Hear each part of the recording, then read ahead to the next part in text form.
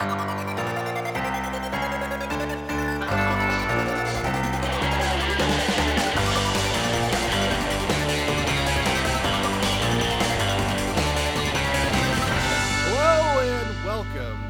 episode of You'll Only Listen Twice, our Bond review podcast where we're taking a look at all the Bond movies, both official and unofficial. Now, we sadly have to say goodbye to the Connery films for now.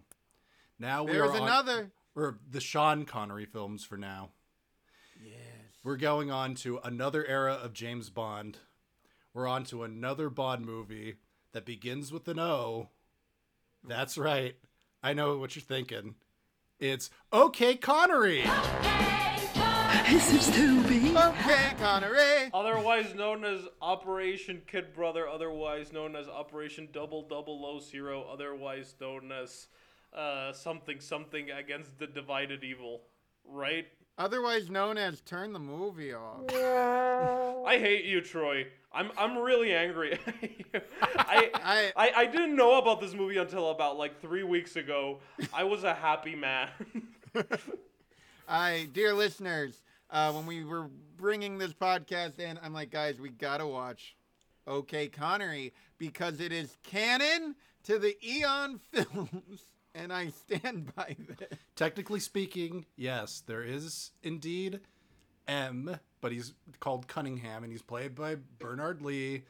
There's Miss Maxwell, who's actually just Miss Moneypenny, played by Lois Maxwell, who... But she's an agent now. Well, should we introduce ourselves? Oh, yeah, I guess we could introduce ourselves. We could introduce ourselves. I'm Jake. I'm Troy. But in this podcast, I'm playing a character named Mr. Peterson. Oh. I'm Jan. And Paul thinks that my mic sounds like shit just because I bought it for 200 Mexican pesos in Mexican Amazon and it says made in Taiwan. Is that how you say pesos? What did I say? You said pesos. You paid for this mic in Pez? Yeah, it's not pesos. Wait, it's not pesos? No. Oh my god. It's pesos. I've been spending my money wrong. I mean, it's technically not wrong. It's just your accent, but. Oh, all right, fine. See, we're all learning so much this episode. We're learning how you say pesos. We're also learning about how there is another Bond movie, and we're all doing this because it is all Troy's fault. But yes, let's get into OK Connery, which it's a Bond movie. I've seen all the Bond movies. I love the Bond movies. I had never seen this, which is saying something, and no one else on this show has seen this. Oh, we should also introduce producer Paul. You got to give your I don't know what my equivalent is in this movie. Mr. Snow. Yeah. I'm the guy where you're like, is that guy looks kind of familiar, and then you're like, oh yeah, they went out of their way to cast him to please the fans who were not going to be pleased by this movie. So I guess that's me. Yeah, you're like the Blofeld of this movie. Just like, oh, it's that guy. I like how Anthony Dawson, who we're kind of referring to, he was the stand-in for Blofeld for the first couple Eon films. And then the year they get someone else to actually be Blofeld, he just goes to another movie and keeps playing Blofeld. Well, before we start talking about this turd, Jake, do you want to give context to what the fuck we're talking about? I have fun context. Why we're not talking about On Her Majesty's Secret Service? Well, once upon a time, there was a lowly Scottish man named Neil Connery. Neil Connery had an older brother, Sean, who went from being a truck driver, a milkman, a bodybuilder, and then an actor, and then the actor who played the cinematic version of James Bond, and he became a colossal movie star as a result. Neil, on the other hand, did not want to become an actor and was a plasterer. After he was fired from his job for losing his tools, that's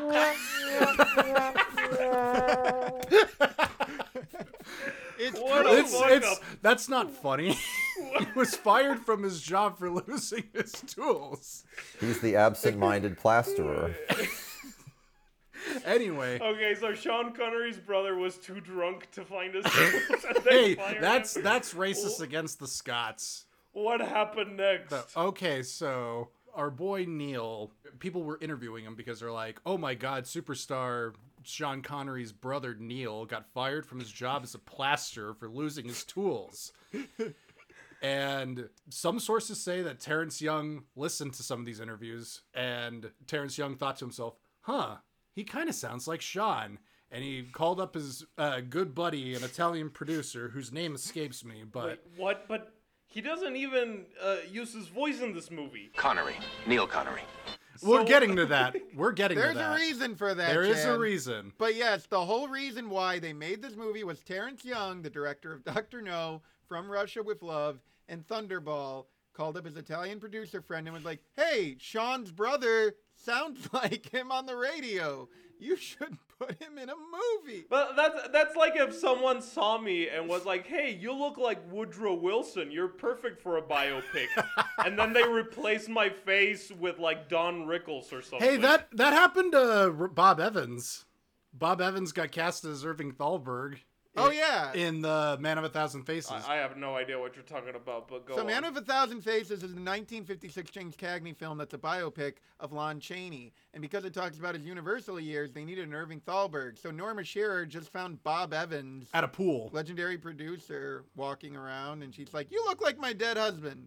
Go be Irving. And so in the movie, he's just Irving Thalberg. Okay, the only name I know is Lon Chaney, but let's keep Woo! talking about okay, Connery. No, actually, the better comparison point would be if Paul's mom, like, heard your sister on the Where are you radio and going was with like, this? that's... Paul's then they- mom is so fat.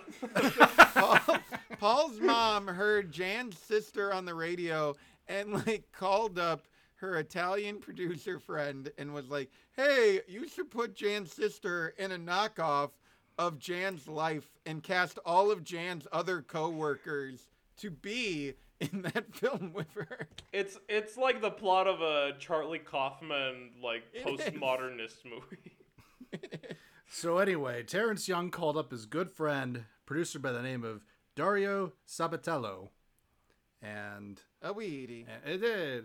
Buongiorno. Hey, And so the yahoo. Italians were just like, okay, let's take him in for a screen test. And they did the screen test.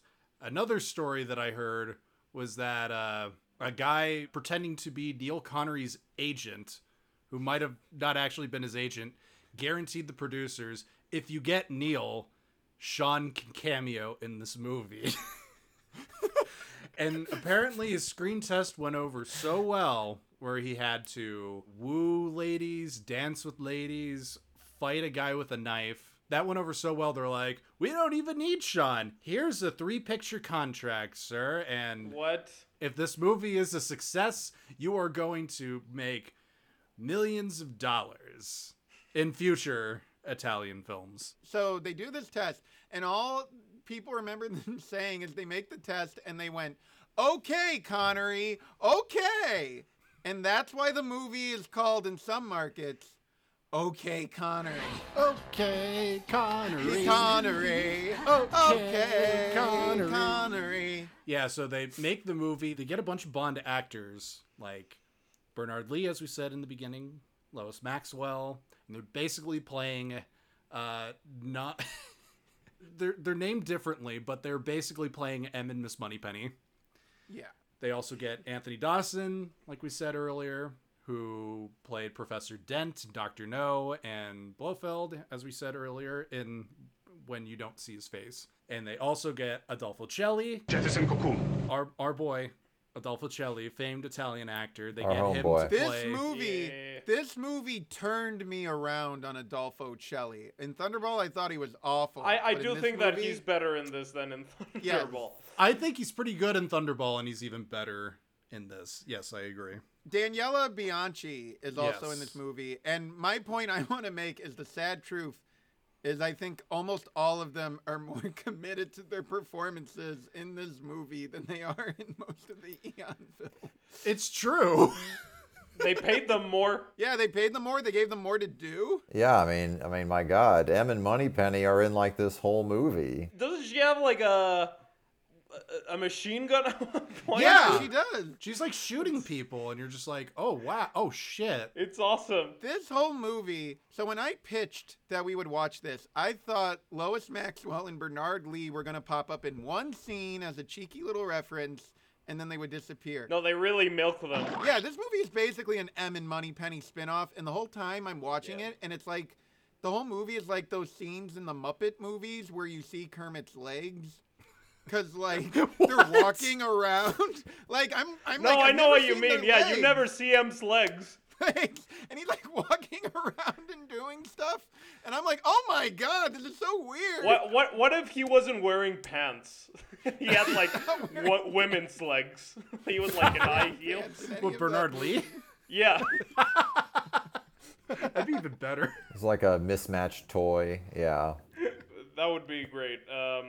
Where was I going with this? So Bernard Lee, Bernard Lee. all the Bond people, yeah. Danielle Bianchi is in this. She's playing a full-on villain who turns good. A novelty for a James Bond movie. Oh, right. Yeah. Sorry, not James Bond. Dr. Neil Connery. A 007 movie. A 00.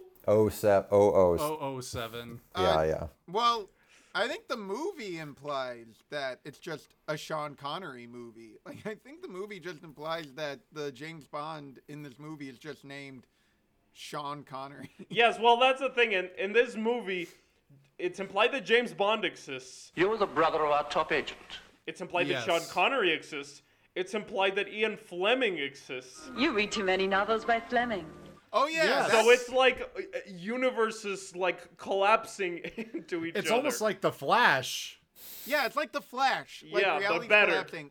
Like, so what I was able to walk away from this from is, okay, Ian Fleming wrote the James Bond books, which are fictional. However, Cunningham runs an actual spy agency which Sean Connery and Lois Maxwell are actually a part of. They're not actors in this universe. They are secret agents. Yes. And Dr. Neil Connery, Sean's brother, Dr. Neil Connery from Edinburgh, who is a master plastic surgeon and hypnotist. The results are due not only to modern surgical technique, but also to an ancient Tibetan process defined as the hypnotic process of total recall. It differs from the usual hypnosis in that it allows us to operate with the complete surrender of the subconscious, and thus obtain the patient's collaboration. Well, that's when the movie caught me off guard. I thought he was just gonna be like another spy, and then he's like giving a science lecture like young Frankenstein. And he starts hypnotizing people with just his eyes. And I'm like, okay, this movie's winning me over. And it kind of reminded me of like Garth Marenghi, his opening of Dark Place when he's like, Yes. I'm Dr. Neil Connery, hypnotist, surgeon, plus spy. It's true. That's why I freaking love this movie. I should go and say that. Yes, I watched it not knowing really anything about it other than Neil Connery and all these people are in it, and sure enough, the movie won me over. It is a delight. You know, I wish I liked it more. Yeah. But it does have a few gems in there. I mean, the fact that it's Sean Connery's brother Neil, who is a famous plastic surgeon, who is also a hypnotist, who is recruited to become a spy. I keep telling people that Promising. this is Very promising. It's very promising. I keep telling people that, giving them the synopsis of the movie, I'm like, okay, that's what it's about. And they think I'm joking. They think I'm like fucking with them. I'm like, I'm dead serious. It's a classic rip-off Italian movie with an insane plot. Yes. It's just extra funny because it's actually Sean Connery's brother. And because of the fact that he has zero fucking riz or charisma. He was like a fucking drunk plasterer. Yeah. He just looks like Sean in a goatee. Yeah. He just looks like Sean in a goatee. That's it. But with zero expressions. And the movie insists that he's the best and the most suave at everything. That's to what the makes point it that funny. I'm pretty sure they made him a hypnotist because his eyes are the same as his brother. So they're like, if we just shoot close-ups of his eyes, We can just pretend he's Sean. Yeah. I like that scene where Ms. Maxwell is like, we should shave his goatee. And he's like, no, the goatee stays. And they're like, okay. I don't think he's quite so good looking. Why don't we shave the beard off, just to make sure? The beard is mine. I'm attached to it. I want it to remain right there. But that seems so weird because Mrs. Maxwell, it's someone who has worked with Sean Connery for years going, oh, he looks even better than his brother. He looks the same. There's no difference. It's the same guy. Like, apparently when Lois Maxwell told Sean Connery that she was working on this movie, he got up and screamed at her, "You have betrayed me!" You betrayed me. You didn't keep your promise. You tricked me, and I don't care anymore. And I'm like, what? Rest in piss, old man. But anyways. Anyway. Neil Connery was a saint who was fired from every job he ever had. So I have to assume then if the movie is like he really needs a goatee, that they must have asked him to trim it, and then they're like, oh, he doesn't look like his brother, and then they asked him to grow it again. He does. Have you seen pictures of him old where his goatee's like pretty much gone? But they Troy, look exactly the same. Every old person looks like Sean Connery. Yeah. Whenever Jan sees an old person, he just sees Sean Connery staring back at him. I've gotten so many restraining orders that way. But they're all like half bald and they all play golf. And they're all just like quoting the Untouchables. I'm like, Mr. Connery, can you slap my sister, please? And he's like, no, that's not me. Why are you trying to get me to watch a movie called The Legend of Billy? I think it's you, Mr. Connery. No, I'm just old. Can you say you're the man now, dog? You're the man now, dog. I'm not a dog. I'm not a dog. Yep, Anyway. They found him, and the movie is so proud. Like, Yes. It's like title card, like second one, Neil Connery. You know? No, They I mean, announced that's the title of the fucking movie. Okay, Connery. Yeah. It's so weird to think today, like, if you made a Chris Hemsworth, like after Thor, Hunger Games was not like, okay, Hemsworth. Like, like there's another one. It's kind of like if Casey Affleck was actually his character from Manchester by the Sea, and they were like, you should be in movies. We need you to play Batman's brother. You're Batman's brother. Or it's like if the Flintstones in Viva Rock Vegas was called OK Baldwin, or Okay, Baldwin. Whoa. There you go. The other funny thing about the plot of this movie is that it's basically just like, again, following the tradition of the James Bond character not having much agency at all. This guy who's a surgeon and a hypnotist, they just tell him to do things, spy shit, because he looks like his brother, and it's just him saying like, okay. Like, Yeah. Okay, Connery. I gotta get back to my college. And they're like, you have a warrant out for your arrest for murder. Why don't you just be a spy instead? That like, whole alright. speech, Bernard Lee's. Wait, are we going in order or are we talking out of order? Because Bernard Lee's speech in that scene, I want to break down. Yeah, Okay. you can. I think we could do it out of order because this barely has a plot in the plot. Oh, yeah, it barely no. has a plot. Just folks. not Spectre tries to take over the world again, and it's up to a surgeon to stop. Yeah. And it's canonically Sean Connery's brother. And he looks like Dracula also. I'm coming. And he looked like Dracula. But It's no, so he also weird. looks like Robin Hood. He also looks like Robin Hood because I think they asked him, Neil, does. what action stuff can you do? And he just said archery. And they were like, okay, Hell Connery. yes. We'll get into that. And there is a behind the scenes story about that. So Ooh. when they had to train for the archery scenes, and they did it at Adolfo Celli's house, far off in the land of Italy.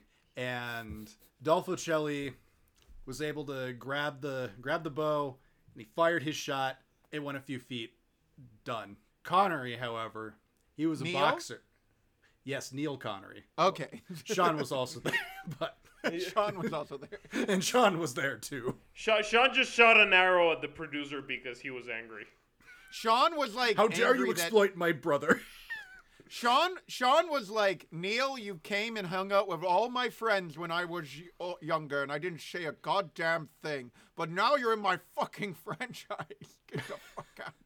So Sean Connery was Neil Connery. No, Neil Connery. See, it's so easy to confuse them. They're both so They're very charismatic. similar. They look the same. See, Jake, I hear your confusion, and to me it sounds like money in the bank. That's just what the Italians thought. That's right. So anyway, Neil Connery was a boxer in the Navy. So he's a pretty fit guy. Also, he's a plasterer, blue collar, average day working guy. He fires that shot for the first time. He hits the target bullseye. And they're like, "We got a movie. Hell yeah." Oh my god. Then on the set, Adolfo Celli fires his arrow, goes a few feet again. Sean Connery fires his. Neil Connery. Oh, Neil. I keep getting them confused. Just say Connery, Jake. Just call him Dr. Connery. They're the same. Sean Connery's ashes are rolling in the wind, Jake, Yeah. every time you confuse these two. Even though he's not a doctor, we will call him Dr. Connery. Dr. Connery. Dr. Connery. Dr. Neil Connery, hypnotist. Dr. Biden. Plastic surgeon. So Neil Connery fires his arrow, and he misses, which should kind of be foreshadowing with how this movie did. Wait, so first take bullseye, second take miss. Yes. Well, No, not even the first take. This was them prepping for the archery scene. When they actually got to set, he shit the bed. Yeah. Okay. He actually shot himself? Like, when he was at a party, he was perfect. Then he went on a movie set, and he was the biggest nerd who ever lived. People can't hold up to the pressure. They took his booze away. That's what Yeah, happened. probably. I'm just kidding. Sean Connery hit his boost. Neil Connery, much like wait, I gotta check release dates here. Talk amongst yourselves. I need to check something. Oh boy, typing. We're talking about the plot or lack thereof one because Yeah, well, I was going to say. So close. Okay. I want to point out that this movie, And You Only Live Twice, in the United States, came out 5 months apart. And then Neil Connery died almost 6 months after Sean Connery died. So you know these two. He died of grief. One follows the other. Because he had no one to yell at him and say, "You're stealing my shtick, you son of a bitch!" Or maybe he found his tools and now he had a reason to He die. had closure. Yeah. They read Sean's will, and there's like, "To my brother Neil, I give him his plastering." His tools back. I hid them from you because I hate you. Oh, no, I actually read Neil Connery's obituary, and apparently he would talk about how when his brother Sean came to visit him in Edinburgh, he borrowed $50 from him, and he never paid it back. He would constantly complain with anyone, with all of his drinking friends. He's like, "My brother Sean, he's a fucking cheap ass. He asked for $50 and I never got it back." That's in Neil's obituary. That's in Neil's obituary. He made them put that in there. That's why he's James Bond. He's the coolest dude ever. You just see Neil Connery, like, watching Darby O'Gill and the Little People, like, seething. Like, when am I getting my money back? I see you, Sean. I could buy 3 sets of tools with those $50. He's like, "Sean, I see you near all that gold, that pot of gold. Where's my money?" Sean, you made $1 million off of Diamonds Are Forever. You donated it all to charity, but where's my $50? I need at least 3 diamonds, Sean. Yeah, you think when Neil gave Sean the money, Sean was like, "You're the man. Now, dog." He said, he clapped Neil on the back and he said, "You're the man." And then he turned away and he said, "Now, dog." Yes, he said, "You're the man," in a normal American accent, like in OK Connery. He said, "Now, dog," in his Scottish accent. We should also talk about the accent. Because Well, yes. Okay, so as many people going into this, I knew he would probably be dubbed, but I assumed they would get someone Scottish. They called me here from Edinburgh last week. So the plan was, again, Neil Connery was picked for his voice, but he got appendicitis during the dubbing, and he had to get his appendix taken out. So they got an American guy. So what you have now is you have Sean Connery playing James Bond with a thick Scottish accent, and no one ever mentions that James Bond is Scottish in his movies. Whereas in this movie, they won't shut up about how Dr. Neil Connery is from Edinburgh and he's walking around in a kilt and he's dubbed by an American guy and he just talks like this. Yeah, defeating the purpose that like they cast him because he kind of sounded like him. Yeah. Choices were made. It's all on looks. It's, well, I guess, worth noting that, I mean, as we made an observation, I think, a few episodes back, that the Bond films are, even by the standards of 60s movies, more dubbed than usual for like a Hollywood or British production, but Italian films were 100%. Well, dubbed. that's the other thing we need to mention is how Italians, they suck at making movies. Hell yeah! They're really, really terrible at it, and this is a great example of just how bad they are. They don't record sound live on their sets at the time because they like to play music to feel good while they act, and it's like, babies, grow up. Say your damn... Learn your lines. Yeah, that's right. Lines. Fellini, Fucking hack. Yeah, you suck it, Visconti, Leone. De Sica. How many Oscars do you have? You can't have your actors learn their dialogue. Fucking... Oh, Leone. Funny you mentioned Sergio Leone because while I admit most of the professional people on this shoot mainly are Italian exploitation filmmakers, I don't know them very well. One of the guys who wrote the music was a certain man by the name of Ennio Morricone. Yes. yes. I actually farted when his name came on screen because I was so surprised. But then you realize that this is one of the scores that he wrote because he was like running late on his latest mortgage payment or something. Yeah.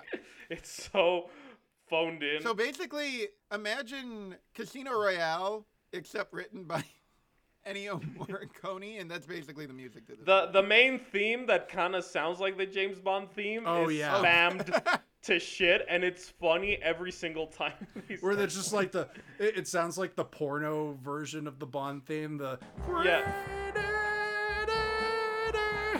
By the way, the theme song is pretty good. It's really catchy. Okay, Connery. Yeah, that's He great. loves me. I think that's the magic of OK Connery, is it's all the people from the James Bond movies. The music sounds similar. The plot has the same basic beats. It does. It was released by United Artists. It was released by the same company that made James Bond, and it's all just to make another Sean Connery. They all betrayed Sean. All to betray Sean Connery. All because he walked away. Yeah, it's worth noting too that, well, yeah, they're kind of punishing him, aren't they? I had heard different opinions about, is this a spoof? And seeing it, I'm like, it's not. No, it's a classic Italian ripoff movie that just happens to have the same cast as the actual movies. That's what makes it the perfect spoof. Yeah, because it's not like Casino Royale where they're trying so hard for like the jokes to be wacky. No, this is just they're pouring their hearts and souls into this, into making I wouldn't go that far. a worthy competitor, yes, which makes it funny. into making this James Bond type movie. And they're like, yeah, we got Neil Connery. We're gonna be doing this thing. We have hypnotism, psychic powers. Archery. Archery. When Dr. Connery disguises himself as a blind bear merchant, Oh my I God. almost pissed my pants. Oh my God. Neil Connery, master of disguise. He's so many ethnicities. And a cue from Sean of race swapping. Speaking perfect Moroccan or whatever it is.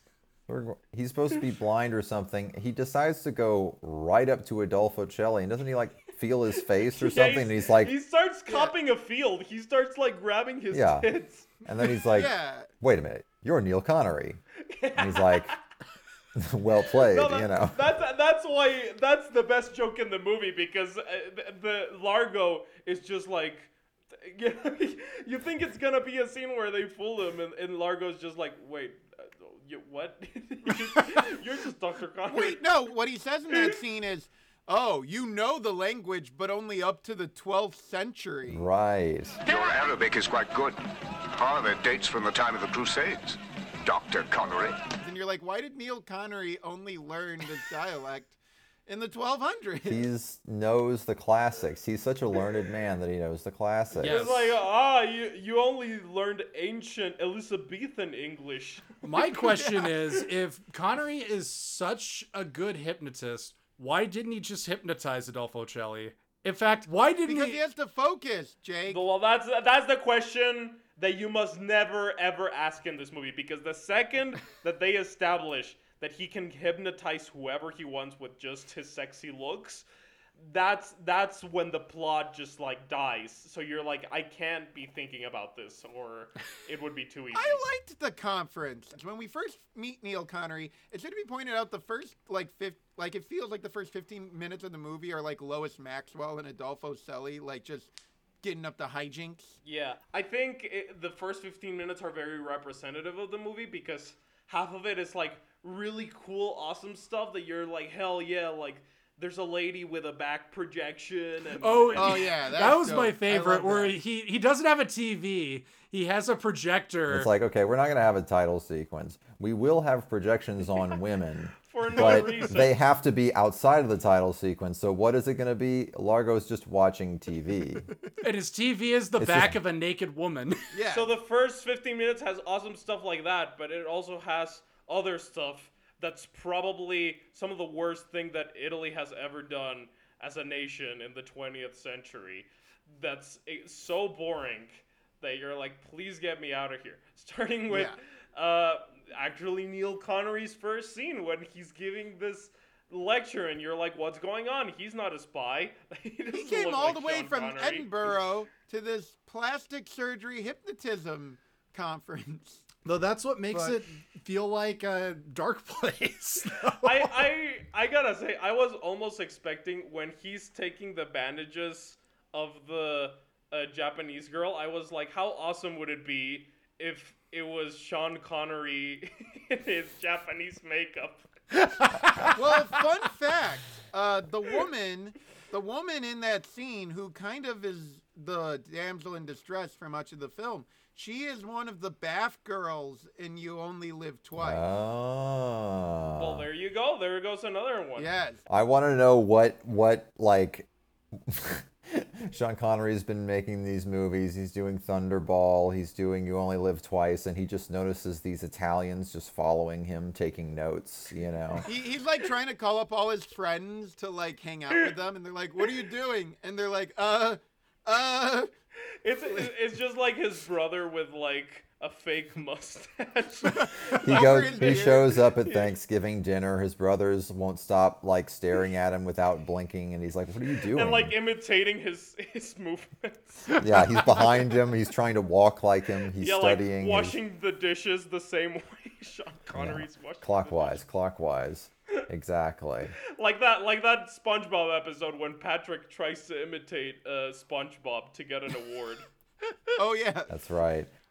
So what happens is someone tries to stab Neil Connery because the evil organization Thanatos, which is not Spectre, they already know he's a bigger threat than his brother. So they send someone to kill him. So a giant scuffle breaks out.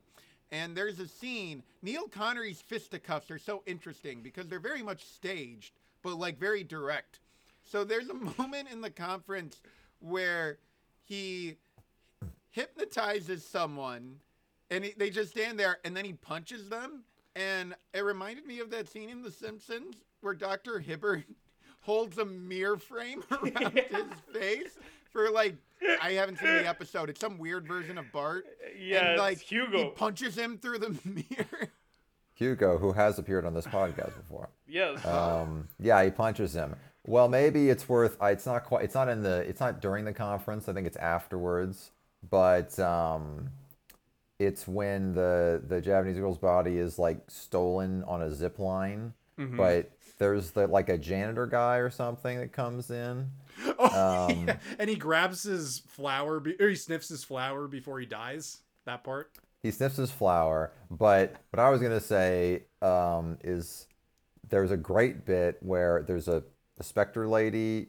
Is it Danielle? No, it's not Danielle Bianchi. It's somebody. Is it the dark hair? It's the lady who looks like, is it Rosa Klebb? Yeah, discount Rosa Klebb. Oh, discount Rosa Klebb. Discount Rosa Klebb. What's the name of Spectre in this? Tesla? Thanatos. Yeah. Thanatos.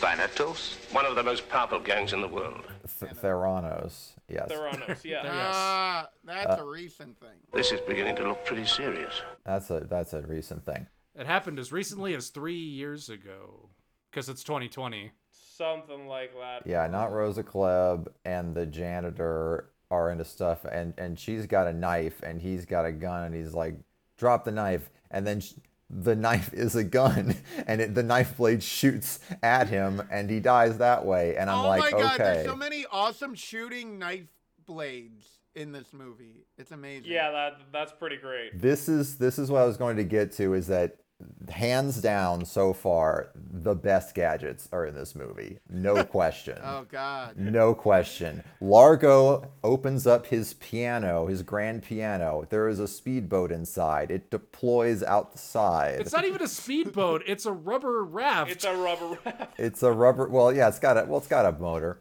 They spent too much money on the yacht.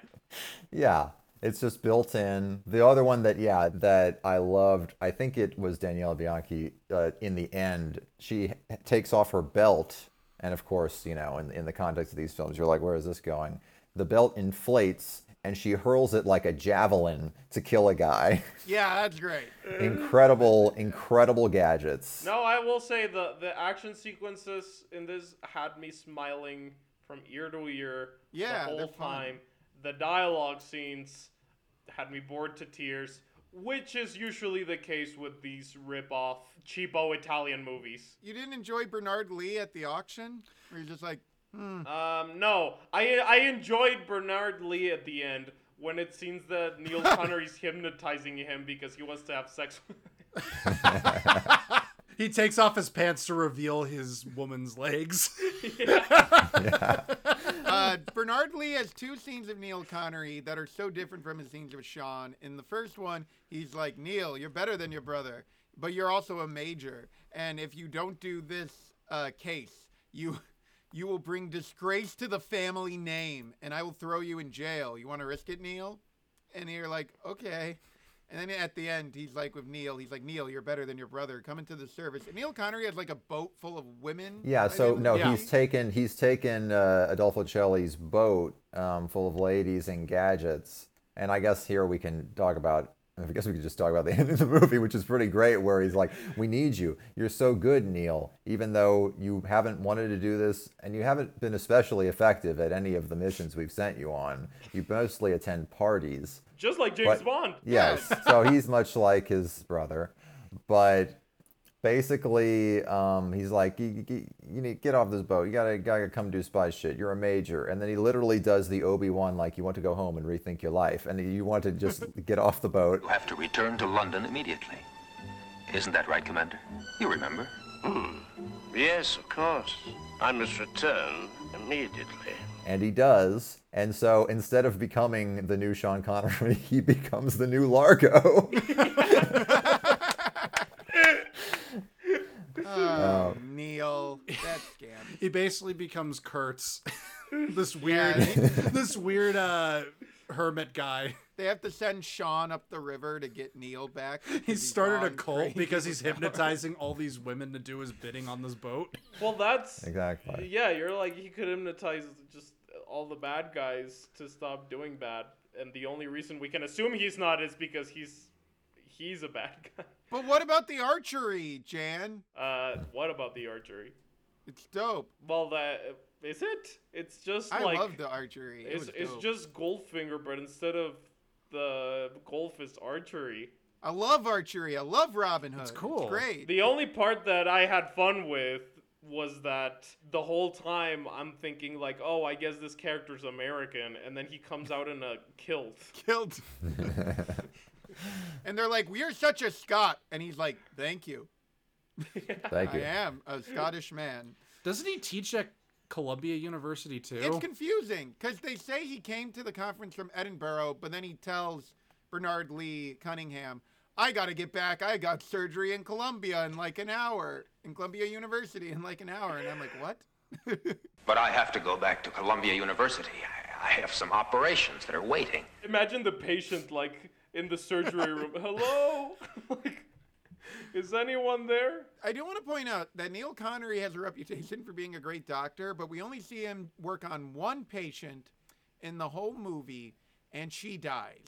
Like, he loses that patient. He very much loses that patient. They lose her twice because we think she's dead. They save her, and then she gets killed. Yeah, and the other one he hypnotizes to become like a violent animal. Terrible doctor. Terrible doctor. Hell of a spy, though. Yeah, that's the other plot. It's Largo wants to take over Thanatos, and he wants to hire Dr. Neil to make another guy have the face of not Blofeld. It's such a stupid fucking plan. Wait, I love it. He's reveling in it. Adolfo Celi's in his element. He's having so much fun. He's like the Starscream. So like Anthony Dawson is not Blofeld. He's like poisoning people's drinks, and there's this really cool shot where whenever someone gets poisoned for going against him, it like goes behind the glass. And he talks like Skeletor. Yeah. He's like, this is our evil plan. Yeah. Yeah. But we still do not have the atomic nucleus we require. It's weird that it's just like, at first it's just like, that one guy is just, I will not, what happens again? It was like, he failed his mission, Anthony Dawson's like, you failed, I'm gonna kill you. And then the guy pulls out a gun and goes like, aha! Oh yeah, he pulls out a gun. He tries to just shoot him. He tries to shoot him, and he's like, and then he's just like, sit back down. And he drinks his water. Surprise, it's poisoned. So now everybody knows the poisoned water trick. It's not like Spectre, who have, they have the chairs that electrocute you and then dump your body off. Yeah. It's like an honor test, Yeah, and you can only get away with the water trick once. So but they try it again. They try it again, and now they're just peer pressuring Adolfo Celli to drink the water. They're like, do it. He's Drink the water. Am I supposed to drink that?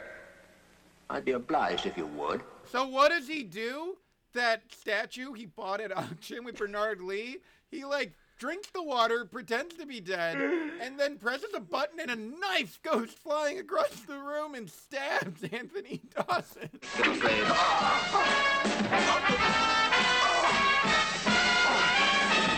That's right, our second flying knife. It's the funniest villain death scene since Talia al Ghul in The Dark Knight Rises. It's pretty great. Delightful. And then afterwards, he gets up after he does his fake out death, and he goes like, I took this drug that makes me immune to all poisons. Yes. But you were poisoned. A Moroccan drug. It conditions the body against poison. I'm just like, why don't you just switch the water? That seems simple. It's just instead of like, I had a cobra bite me in the penis for a year straight so that I would. It's like, I knew this He's would happen. immune. This is my plan B. Why is this your plan B? But basically, yeah, so that's like a kind of, a classic late, like, villain seizes more power move. But then he basically continues the same plan, doesn't he? Which is that Yeah, it's there's pointless. going to be an It's just EMP. padding for the movie. It's going to take out all technology. Including guns, This thing is no good. The magnetic wave has blocked it. which are Including mechanical. Guns. That's why the final battle is horse versus machine. It's symbolic. No, it's Archer versus Archer. Car versus horse. Yes. It's written by Donald Kaufman. Yes. I think Neil literally has a line that it's not quite the same, but I was just thinking of Bryan Cranston in Godzilla. They're going to send us back to the Stone Age. Thanatos could send the world back to the Stone Age. Is basically the stakes. How do you remember that movie? That's the only, I think that it's in the trailer. I remember the trailer. Yeah, it is in the trailer because everyone thought Bryan Cranston was going to be the main guy, and then he But died. also, I did make a note. He's like, I understand him. They're going to send us back to the Stone Age. He's like, that's why we need you on this mission. He's like, no, I don't want to do it. And then he says, you wouldn't want to spoil your family name. Yes. You wouldn't want to spoil your good family name in front of the court-martial. And then they look at Sean Connery, like, in the theater. He's like, what the fuck? Leave me alone. And they flip him off. Yeah, they flip him off. Yeah.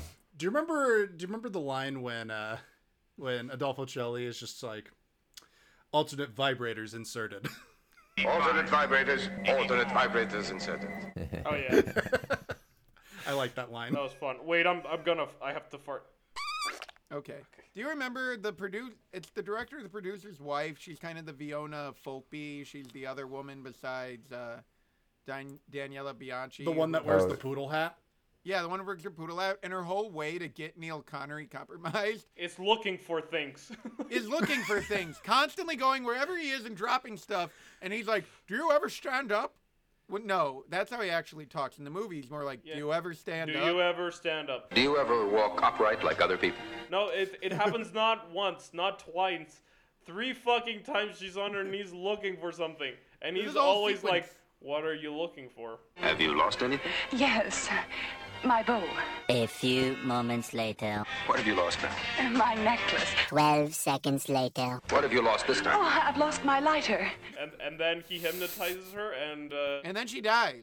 she dies. Jeepers. It happens back to back. It's like right after the archery contest, she's like, "Oh, help me find my earring or whatever the fuck," and he's like, "I'm trying to get my reward." And Bernard Lee's like, "No, you got to get on your plane." And then they go to that weird like not Beatles like concert where they just sound like Beavis and Butthead humming. Oh, yeah. And everyone's like looking just happy to be there. Everyone's just dancing. And then she's already there, so he gets on the plane. Right as he lands, he finds her again, and she's lost something. And she's wearing a ridiculous fucking poodle hat. Yeah, she has a different outfit every time, but this is all happening like back to back. Is this the scene where we land in the airport and there's like a go-go band? Yeah, that's it. Yeah, and that's what we were talking about. They're The like Beatles singing concert. like. So they sound like that. Animal from the Muppets. Yeah. Which I gotta say, when you land in Italy, that is exactly how it's like.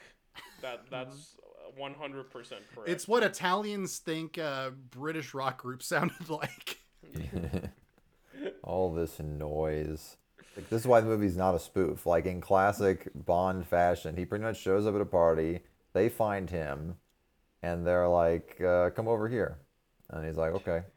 And, I also know, I think they're trying to do the Goldfinger thing, right? They're trying to be like, he's just going to chill with the villain, and it's going to be tense and delightfully devilish, you know, but the tension is just not there, and Neil ain't bringing it. Zero risk. Yeah. He seems to be getting along with Adolfo Celli, in fact, because he's just so passive. They are buddies, which I guess explains why he wants his life at the end. That's a good reading of the movie, that actually, like, Neil Connery, it's a story of him becoming evil. Oh, it's the talented Mr. Ripley. He's pretty much. torn between two worlds, you know. He was a simple doctor and hypnotist, and then he has to choose between serving the crown and taking Largo's yacht. He discovered that he can use his hypnotism skills instead to help people to, like, have sex with women and tell the head of MI6 what to do. But it's okay, because Largo just announces within earshot of all his employees, I'm going to kill everyone. So Daniela Bianchi is like, okay. No, he doesn't announce that to everybody. Oh, no, that's right. Connery can read lips, which is established early on at the conference. Some guy makes a crack to Daniela Bianchi, and he goes and responds and goes like, what the fuck, man? And he's like, how did you hear me? He's like, I didn't hear you, but I could read your lips. Excuse me, Doctor. I really thought that I was just whispering. Actually, it's my fault. I didn't hear you, but I am capable of lip reading. We're like, oh shit. He's perfect. Yeah, it's a bold choice for an Italian film that is entirely dubbed, in which the voices do not match what you're seeing at all. The filmmakers are asking us to study everyone's lip movements very carefully. I will give credit to this movie. It has a shot where he's seeing Largo and just his lips moving. And just with that, you know that he's lip reading. This was 1 year before 2001: A Space Odyssey. So, Stanley It's Kubrick, true. eat your heart out. Oh my God. Stanley Kubrick clearly was watching all 3 Bond movies in 1967. Oh my God, what a cursed year. Yeah, like it's weird. You can read Pictures at the Revolution, and not one Bond movie is mentioned in it, and you're like, what? Yeah, That was all Mark they Harris made. is a fucking hack. But yeah, it's been 3 weeks, and we still haven't gotten down to of 1967. Actually, you've unlocked one of my notes because in addition to 2001, I was also thinking Mission Impossible 3. Oh! Because it's the same sort of gag where they set up in the beginning that he could read lips, and it's a spy movie. And then at the end, he has to use it again. So it's set up, payoff, spy movie, lip reading. Because I was reading my notes and I wrote just kind of like MI3. And I totally forgot why I wrote this until you mentioned this. Well, yeah, that's the thing with notes. You would think that, watching those Impossible films, oh yeah, they're drawing from the spy genre, the classic tropes. All of them are in the Bond films somewhere, aren't they? Well, Neil had a few tricks up his sleeve. The Italians were ahead of the game. They were ahead of the game. They were ahead of the game. They figured it all out.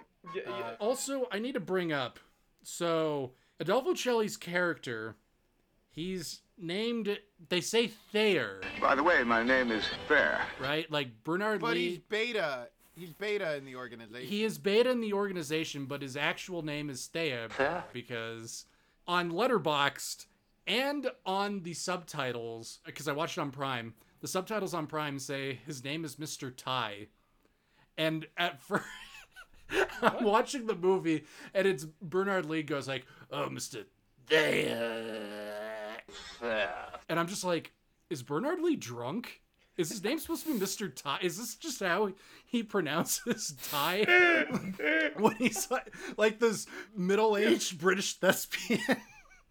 And so I was horribly confused, and then everybody keeps calling him Mr. Thayer. Fair. They're the champion archer. And I'm like, why is he called Mr. Ty then?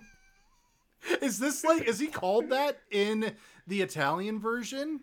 Maybe Or it could be some AI subtitled shenanigans. the version that you watched randomly turn into Italian at certain points.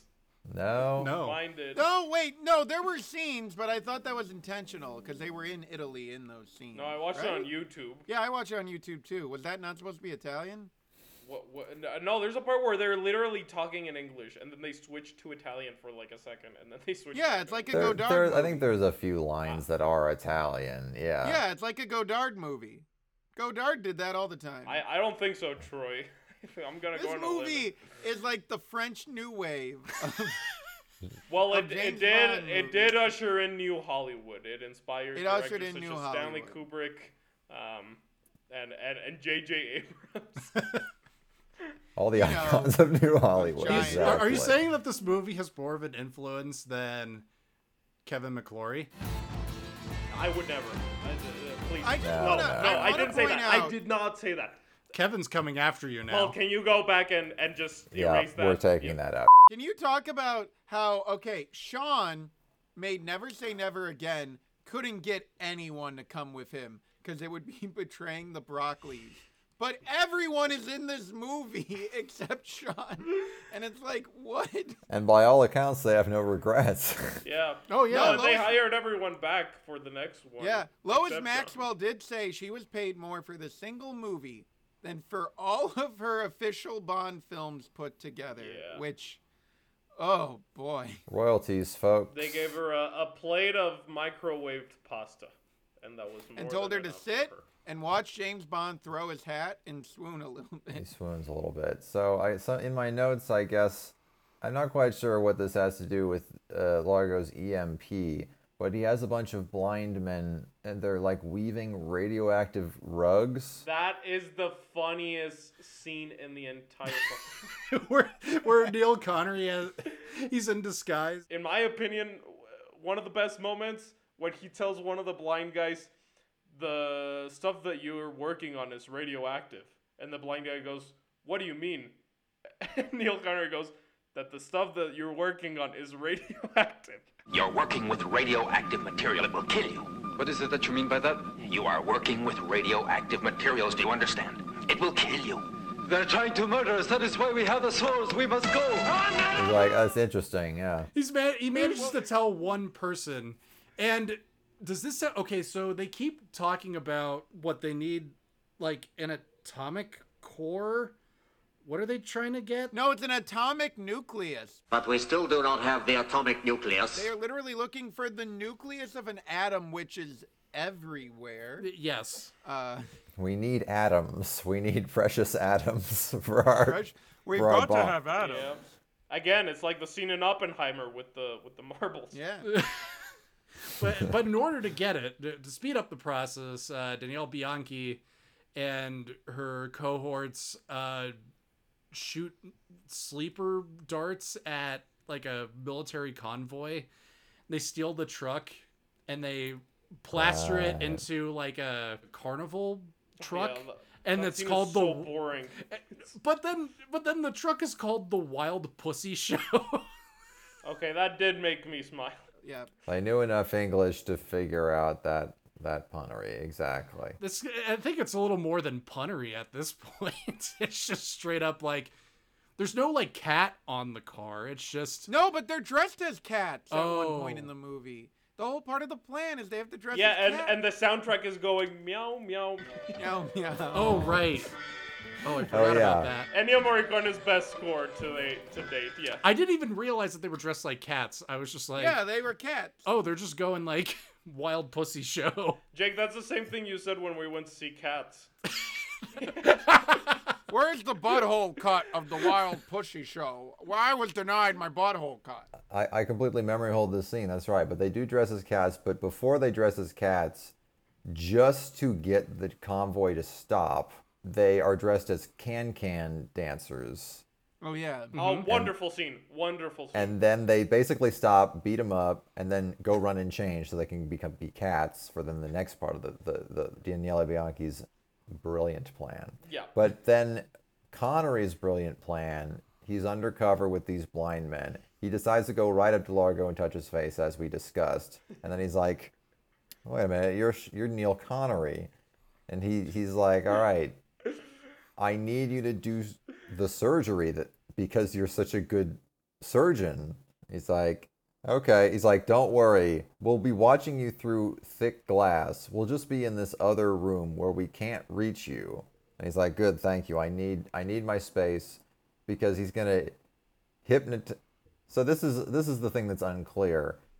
He uses his hypnotism as like anesthesia, so he does plastic surgery on people without anesthesia. He's like Mother Teresa. Yeah, and then Mother basically Teresa's brother, of course, was the man from U.N.C.L.E., as we all remember. Yes, okay, yeah, Teresa, so, as he's known. So, but they don't realize that if you leave Neil Connery in a room with literally anyone, he'll just be like, all right, you're asleep. Actually kill. And then the guy just jumps through the glass and beats up Largo.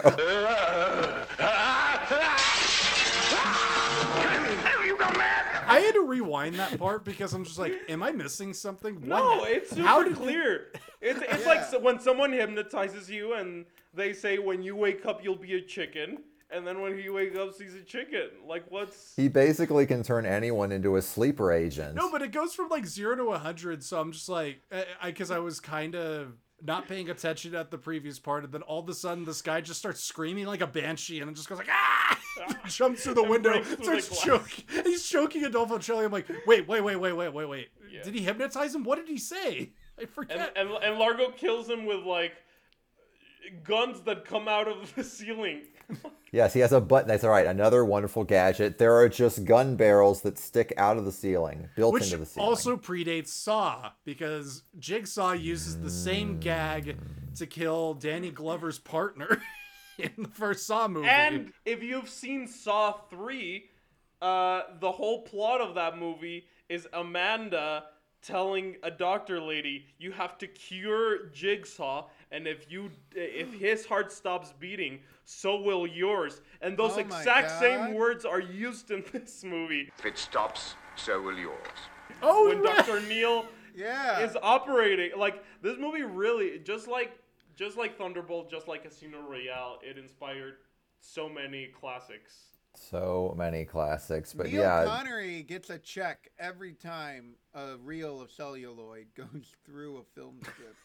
This just in, Kevin McClory's ghost is suing Neil Connery's ghost for everything Oh my he's God, got. Sean Connery. You know there has to have been a party where, like, Neil and Kevin got in a fight, and Sean was like, boys, please stop it.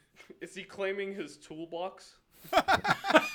Kevin McClory stole Neil Connery's tools. No, he's like, I invented those tools. Why are you? Those are my tools. Those are my tools.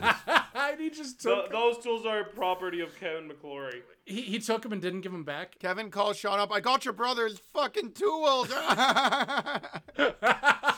You fucking idiot. That's the whole reason why he's in this movie.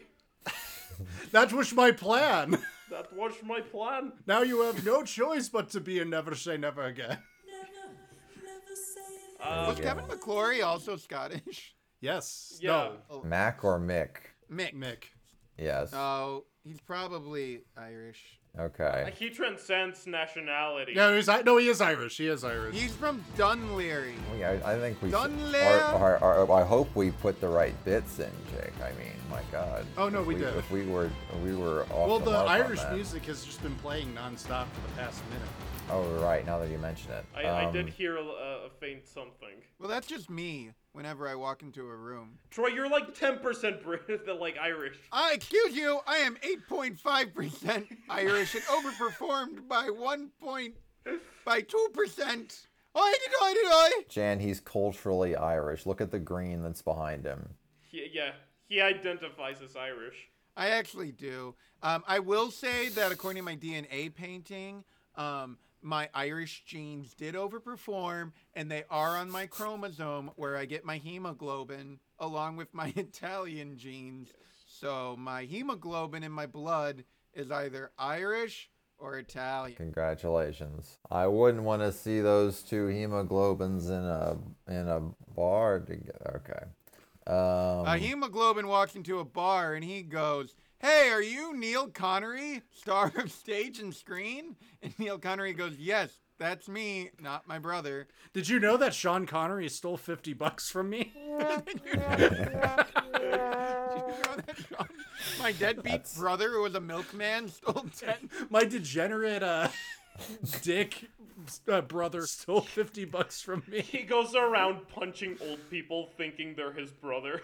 Asking for $50. Are you Sean? Are you Sean? And then Sean finally is holding out the $50 to him in the afterlife. Kevin McClory snatches it. Okay, but the weird thing is what you're basically describing is the beginning of Diamonds Are Forever. Yeah, you know, I read that Sean Connery was buried. He asked to be buried with those $50 so that Neil would never. No, he was cremated with those $50. Yeah. Just like Bela Lugosi being buried with his Dracula. I'm coming. He invited Neil to watch the cremation, and Neil's like, "Wait, that's the $50. No!" He was holding them like flowers. Fantastic. And his tools. It was the $50 and Neil's tools that he was cremated. No! Neil's like, "No!" And as his body is burning in the flames, all that there is air being released, and the air sounds like, "You're the man now, dog. You're the man now, dog. For some reason, despite being Scottish of Irish descent, they gave him a Viking feud. If you go to his castle in Scotland at night, you can very faintly still hear, "You're the man now, dog." You're the man now, dog. Sean Connery went to the grave with a lot of bits. A lot of bits he had to finish. A lot of bits. People will tell you his memory wasn't so good in those final years, but let me tell you, some things never leave you. Some things never leave you. Well, just to finish off this discussion. Yeah, you will notice we're not talking about OK Connery anymore because I don't think there's anything more to talk about. So, like, here's the thing. When you're watching OK Connery, it's very boring.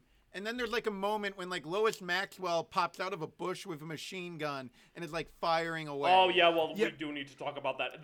That scene was, I was cheering, I was yelling, I was laughing, I was crying. You were hooting and hollering, I was hooting and hollering. It was incredible.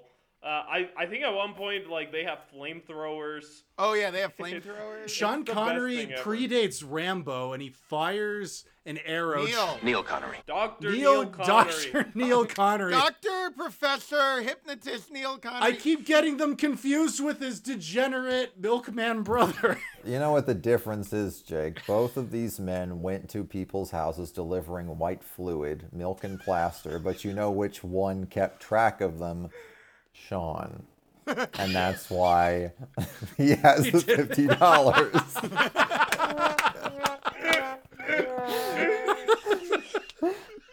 So, anyway, but there's a little bit left in this movie. So basically, Largo... Oh, no, wait.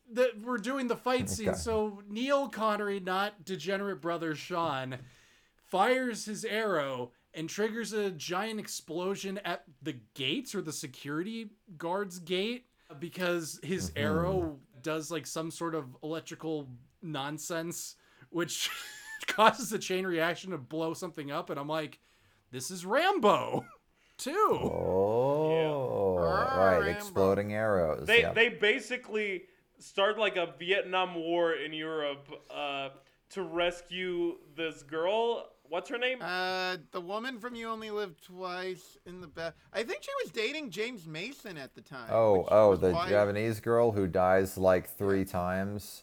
Yashiko. Yeah, they go to rescue Yachiko, and then I think Yang. The very next scene, they're just talking to each other. She gets shot. Neil Connery has no reaction whatsoever to her death. And then a guy shows up with a gun to shoot Neil Connery, and then that guy gets shot. And yeah. No, it's the discount. It's discount Rosa Klebb who comes up. No, she's already dead. Yeah, it's the guy who shoots. Discount Rosa Klebb shows up. It's a guy, but it's very, very funny how Neil doesn't have any expression at all. Yeah, if you thought his brother was a little unemotional when his I was gonna say I owe him an apology for You Only Live Twice because he is Jerry Lewis in that movie compared to his brother in this. I was gonna say, but Neil never put on an ethnic disguise, and I'm like, wait, no, he does do blackface in this. Okay, yeah, all right. Yes. Yeah, so he goes undercover, but yeah, so basically, you know, they do the battle with Largo. He has his little piano boat, and then the big fight with all the arrows is in this cave, which I guess is protected from the EMP because he's got his gadgets, he's got his little buttons, you know, and then they basically have a close quarters face off with bows and arrows and spear guns. You don't see that every day. It's pretty cool. It's kind of dope. Like it's kind of fun to watch. And he's dressed like a Power Ranger. Yeah. No, he's dressed like Michael Jackson in Thriller. Oh yeah. No, yeah. That's right. The Thanatos people basically have the Michael Jackson jacket from Thriller. Yeah. Like it looks 1-to-1, and it looks good on Adolfo Celli. Like he wears it well. Like I don't know, Adolfo Celli holds his own in this movie. Well, because he gets the best costumes. He's in a smoking jacket with a woman that's also his TV. He has his Thriller suit. That's why he agreed to be in this movie. Now that is Riz.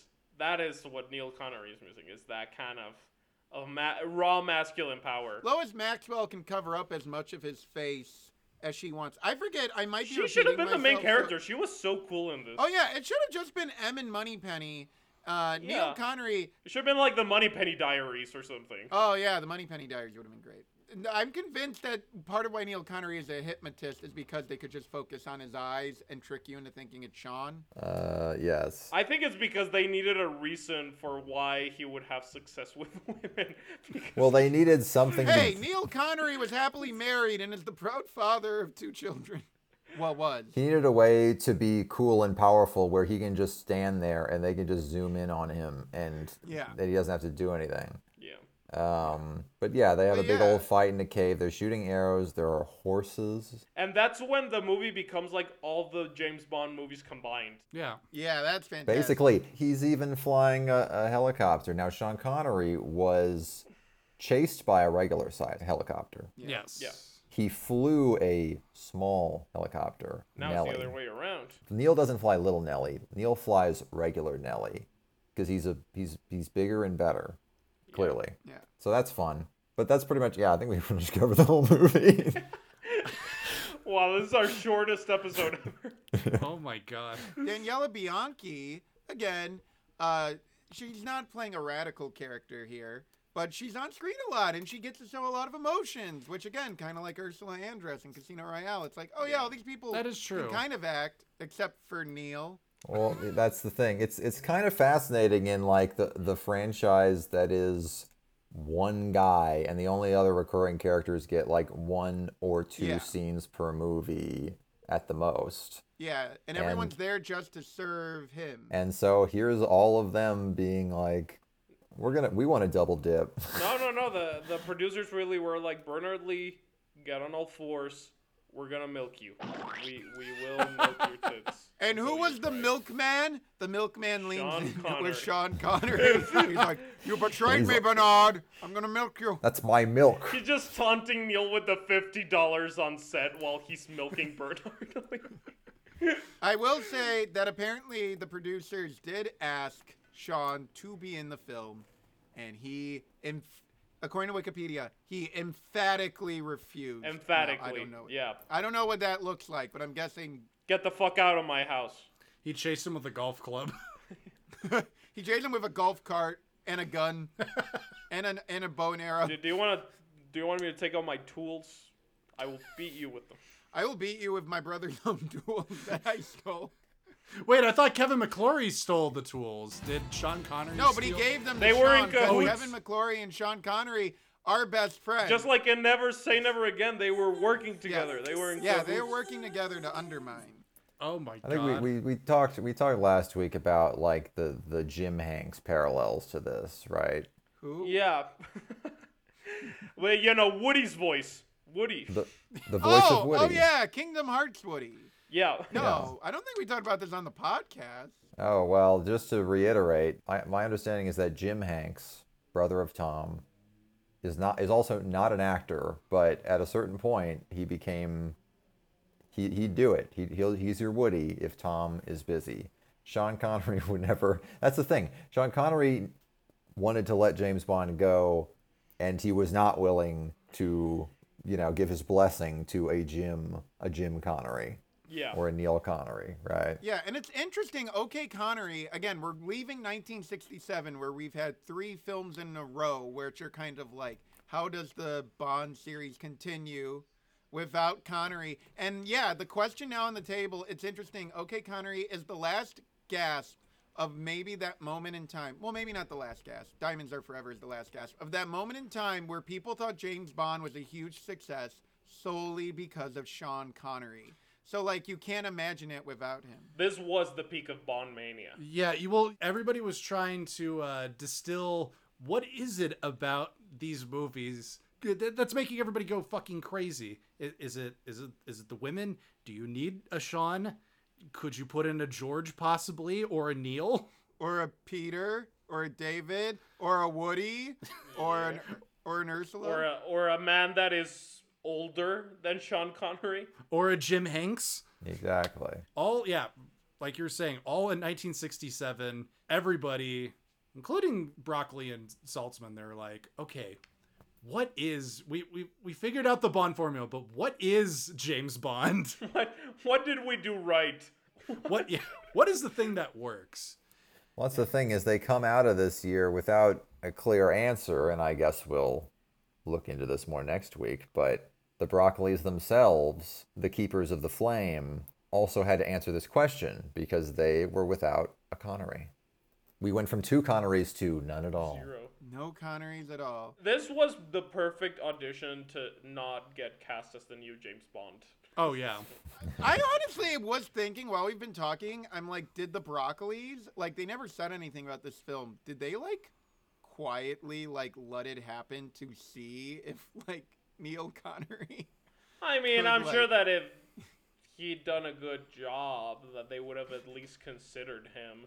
But they preferred to cast an Australian plank of wood over this Scottish who was plank of also wood. not an actor at all. I bet if Neil Connery was given that plank of wood, he could have plastered it pretty good. He was the master at that. It's truly a shame. It was his tricks of the trade. If only his tools hadn't been stolen, not of his own doing. No, really, like, we lost one of the plastering greats due to his rivalry with Kevin McClory. Yeah. This very Neil elaborate Connery, scheme between Kevin McClory and Connery. Neil Connery would continue to be a plasterer. He did a couple more acting gigs, including the 1975 sci-fi film The Body Stealers, before retiring from plastering in 1983 after an on-site accident. Didn't he fall off a ladder or something? Yes, and what else happened? Yeah, wait. This guy's the biggest fuck up I've ever... Wait, but guys, what else happened in 1983? Oh God, no! Never Say Never Again was released. It was Sean's Revenge. Oh my God. Now I'm just imagining the final shot of Never Say Never Again, where Sean Connery winks, and he's winking at his brother falling off the ladder. And then Sean causes him to fall off the ladder. I can never be a plasterer again. And he shouts up to the heavens, "No!" Or the beginning of Never Say Never Again is the same song but set to like a slow motion video of Neil Connery falling.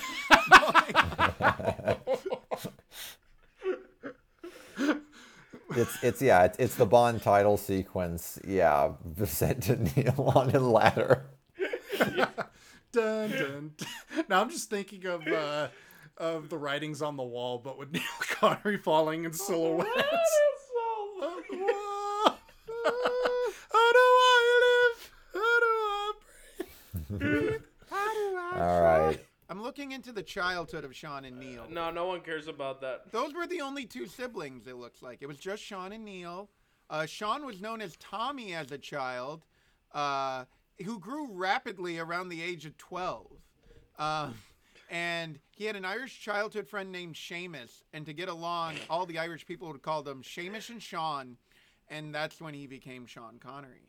Oh. Well, anyways, I kind of want to talk a little bit more about the grand finale because I was dozing off a little bit because the movie was so boring. It really is one of those movies that when you're watching it, you're kind of bored out of your mind, and then you remember it, and you're like, that was awesome, you know.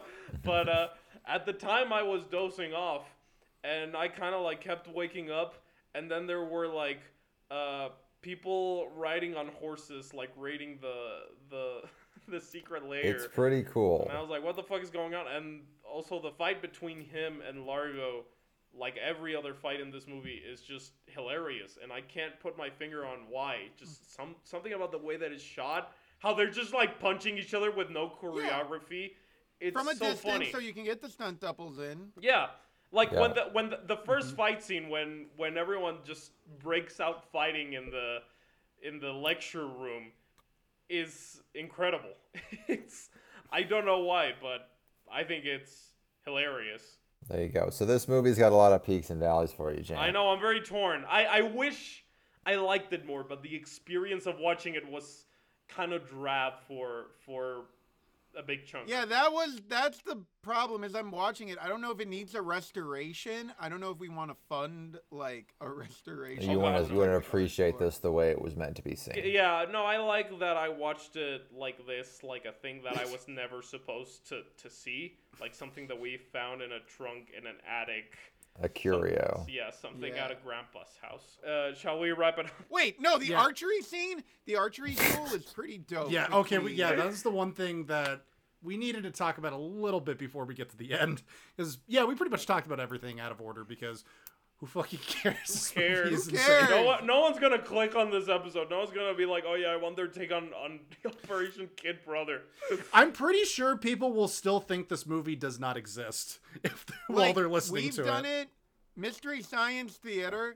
Like, guys, this movie is pretty much a James Bond movie with all the James Bond actors. It was made fun of on Mystery Science Theater 3000, and still, like, none of us had heard of it. Like, this movie will never have. I mean, I heard of it, but I had never seen it because, like, why the fuck would you watch? Why the fuck would you watch it? But okay, so let's just wrap it up. We all think that the ending fight scene is awesome. Troy, were you gonna say something about that? Yeah. Yes, I was gonna say something about that, and let me know when we're wrapping up because I got some more Daniela Bianchi fun facts. Okay. Oh. All right. Well, what do you think about that duel? Oh, the duel is so great. Where how it narrows. Oh my God, the director of this movie, Alberto Martin. What's his freaking name? Antonio Margaretti. Alberto Di Martino. He has such an interesting eye sometimes in the movie. A lot of it is shot like shit, but sometimes it gets really interesting. And like, I love those zooms. The zooms are fantastic. I like the shot when the first guy gets poisoned with the piss water. And we see it through the bottle. And then you see it through the glass. It's yeah. That's a great shot. But yeah, the archery duel, it like narrows again. It's all about the eyes. It's like Connery's eyes and Sully's eyes. And like they fire and you see where the arrows land and you see it like hit Sully and then he's like, oh.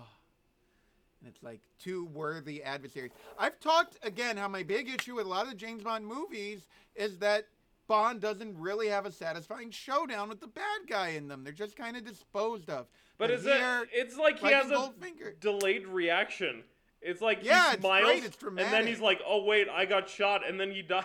Yeah, no, it's trying to be dramatic, but it is kind of weird because the timing's a little bit off because it's just like, because doesn't Neil get like hit in the arm or something like that? Yeah, he does. Yeah, he gets in the arm. I think they both draw blood. And then Shelley's just like, And then he falls back, and we kind of see that he got it in the heart. No, it's like the editing's off, the pacing's off. I'm sorry, Troy. I don't think it's as awesome as you think it is. It was cool. It was cool in the moment. It's a little off, but that's what makes it interesting. Well, that's what makes it Italian. Yeah, it's like it's Italian freeform jazz. I mean, I don't really need James Bond to have a final showdown with the bad guy. But it's catharsis. But it's like it's Batman and the Joker, right? It's like, why do you need for them to but Batman and duke the it Joker out? always do have a final showdown. No, and then the Joker fakes his death, so you still get the catharsis. But, like, that's Batman 101. Like, isn't like the whole Joker's whole thing? Well, what am I talking about? Okay, yeah, I guess it's cool. It's fine. In theory, it's fine. In execution, it's wonky. It's an Italian movie. This is all anti-Italian discrimination, what I'm hearing right now. Yeah. And as Yeah. someone who's 25% Italian, I say, how dare you insult the fine people of Ireland. I am 50% Italian, and it's the 50% I'm ashamed of, is all I... No, it's true. We've done a lot of things.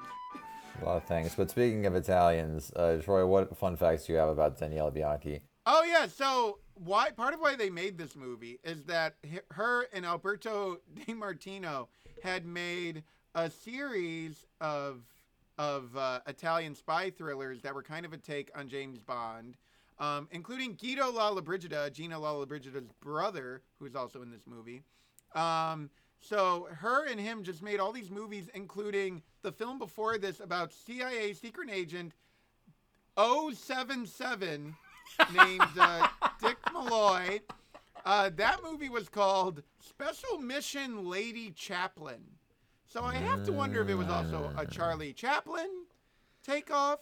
But Daniela Bianchi, the year before this, also made a movie called Bellogic Caper, which was also a James Bond spoof. And the only person they could get to be in it besides her was Harold Tsukada. Oh. Okay. Did you know that Daniela Bianchi wrote Free Willy? Well, she wrote it about Sean. No, she wrote it about Neil because it was originally called Free Neely. Yeah, because the plight of Willie the whale trying to get out into the ocean is very similar to Neil wanting his $50 back from his brother Sean. So it buys him his freedom. It's a very rich text. Willie could be metaphorically searching for his freedom, aka his $50, or he could be searching for freedom or his from tools. the people who betrayed him by starring in a movie without him. No, you're pulling Paul. Now you're pulling a me. You're confusing Dr. Neil Connery, plasterer, hypnotist, plastic surgeon, spy with milkman, all-around reprobate Sean Connery. It was actually Sean Connery and Kevin McClory who came in, and they said, you got to change this and make it about a whale who needs to escape because they didn't want the bad publicity. And that's how we get that piece of shit movie. Do you think that when they were making Diamonds Are Forever, Lois Maxwell and Bernard Lee had to like quietly go up to Sean and go, "Hey, Sean, long time no see. Neil told me to ask you if you have any money on you. You would really like the $50 back." And Sean's like, "Fuck you." Sure, mate. I don't have 50 quid on me. One final thought.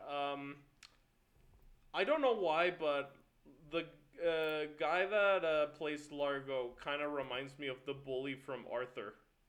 What? Binky Barnes? Yeah. From Arthur? I can't picture him. No, I get it because he has the big jowls, right? Yeah. And the little ears? He has a similar shaped face. Yeah, he has Binky. Adolfo Celli, they try to make him look so small in Thunderball. Here he really gets to own his Binky energy. Now just imagine Binky watching TV on like Francine's back or something. Oh my God. On DW's back. No, God, no, Paul, no. Right, now Neil Connery is the Arthur meme with his fist. No, that's Sean. No. Sean Connery is Arthur. Neil is DW, and the James Bond franchise is the model airplane. I told you not to play my airplane. My God. And Bernard Lee, of course, is Buster. Okay. Wait, would they say that? Would he just not do a mission for me on the internet? Would he really cheat me? Would he really steal my tools? Every day you walking down the street, everybody that you meet says you look like your brother Sean, and I say, hey, you stole my tools away. You learn to work and play. And I just won my $50. I like that an attempt to make... Oh, okay, I'll make this observation now. I like that the attempt to make two competing franchises with two Scottish brothers has come down to an argument over a small financial sum. And I say, hey, it's a wonderful kind of day. Hey, give me my $50. Hey, and give me back all my tools. Hey, Kevin. Cheapskate. All right, we taking this home? Let's take it home. Okay. All right, I got one more thought, but I'll save it for my final thoughts. Okay, so let's go around. We'll talk about our final thoughts of the movie. We don't have any toupees this time. Yes. Ah, fuck, that's real hair, isn't it? Neil had real hair, but he balded. He's bald by his elderly age. He looks just as bald as his brother Sean. It is true. Oh, it catches up with Ivory Connery. Exactly. So instead, should we just look at which scenes where he's regretting leaving behind his tools the most? Sure. I don't know. A little abstract, but sure. All right, I got mine. I don't know, Jam. What's a good one? I don't know. Wait, are we giving our opinion? Look, let's just say 0 out of 10 for the toupee, and then we continue. Can I start? Sure. Go. Yeah, go ahead, Jan. Well, anyways, the movie itself, said it before, but I wish I liked it more. It has a lot of really magical moments. It has Miss Moneypenny with a machine gun. It has some awesome hypnotism. It has blind people working with radioactive things. It's got too many things for me to try to recall in my head right now. But watching the movie, kind of dull, kind of your average, generic Italian ripoff kind of thing. Though I do remember it mostly fondly. So I'm going to give it, let's say, a 4 out of 10, which is like the highest rating that I can give to what is essentially a bad movie. Yeah. Troy? Oh, Jesus Christ. All right, so this was my idea. Watching this movie reminded me of the Nicholas Roeg film Insignificance. Nicholas Roeg, of course, was the cinematographer of Casino Royale and later on the director of films such as Walkabout, The Man Who Fell to Earth, Don't Look Now, others. The Witches. And he made a film, The Witches. Oh, yeah, he also directed The Witches. With Roald Dahl. A re-team. Not a re-team, excuse me. Okay, anyway, so it reminds me... Continue.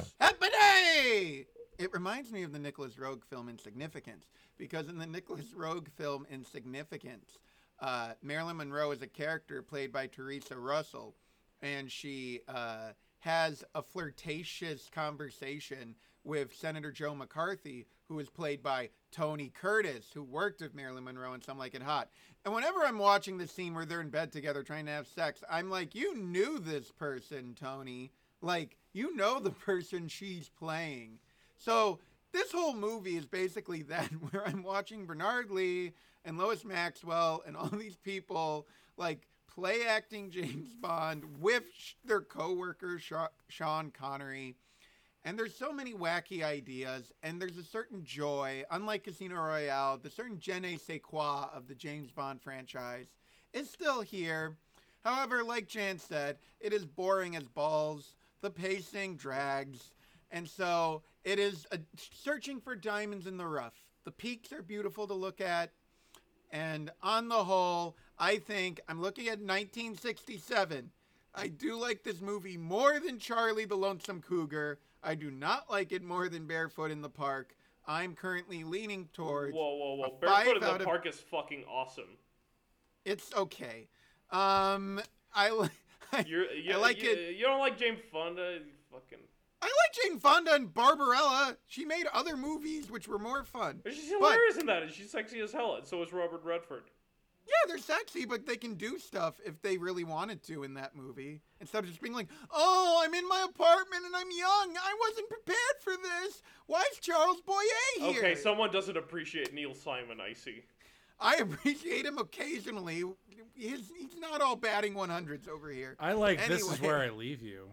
Jane Fonda's in that.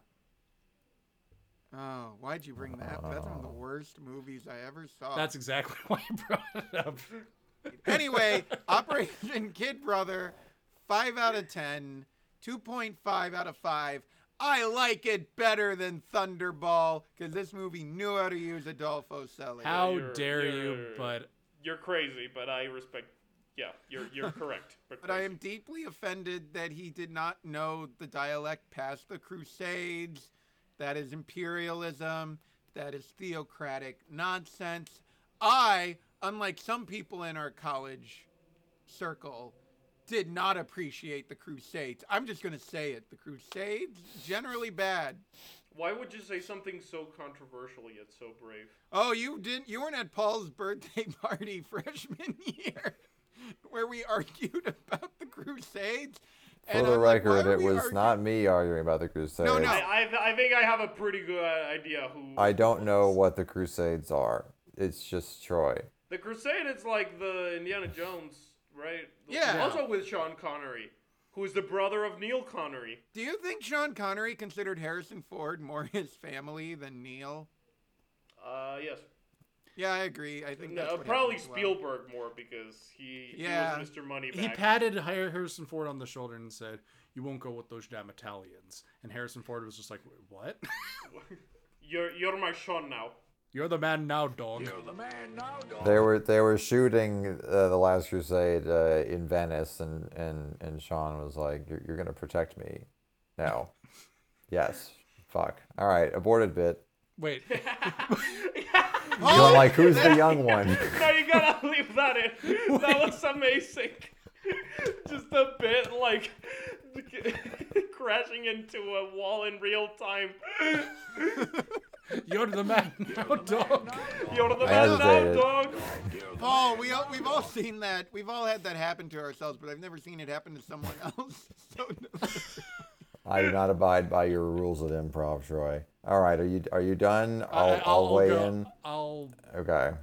Like I said, haven't seen it until this weekend. I watched it with my girlfriend, and she looked at me with like fear, going like, "Why are we watching this?" And I'm like, "It's for work. It's for work. I have to do it." I found myself delighted by this movie. My girlfriend was like, "That was the worst thing I ever see." And I'm like, "That was fantastic. I just watched Casino Royale 1967 again."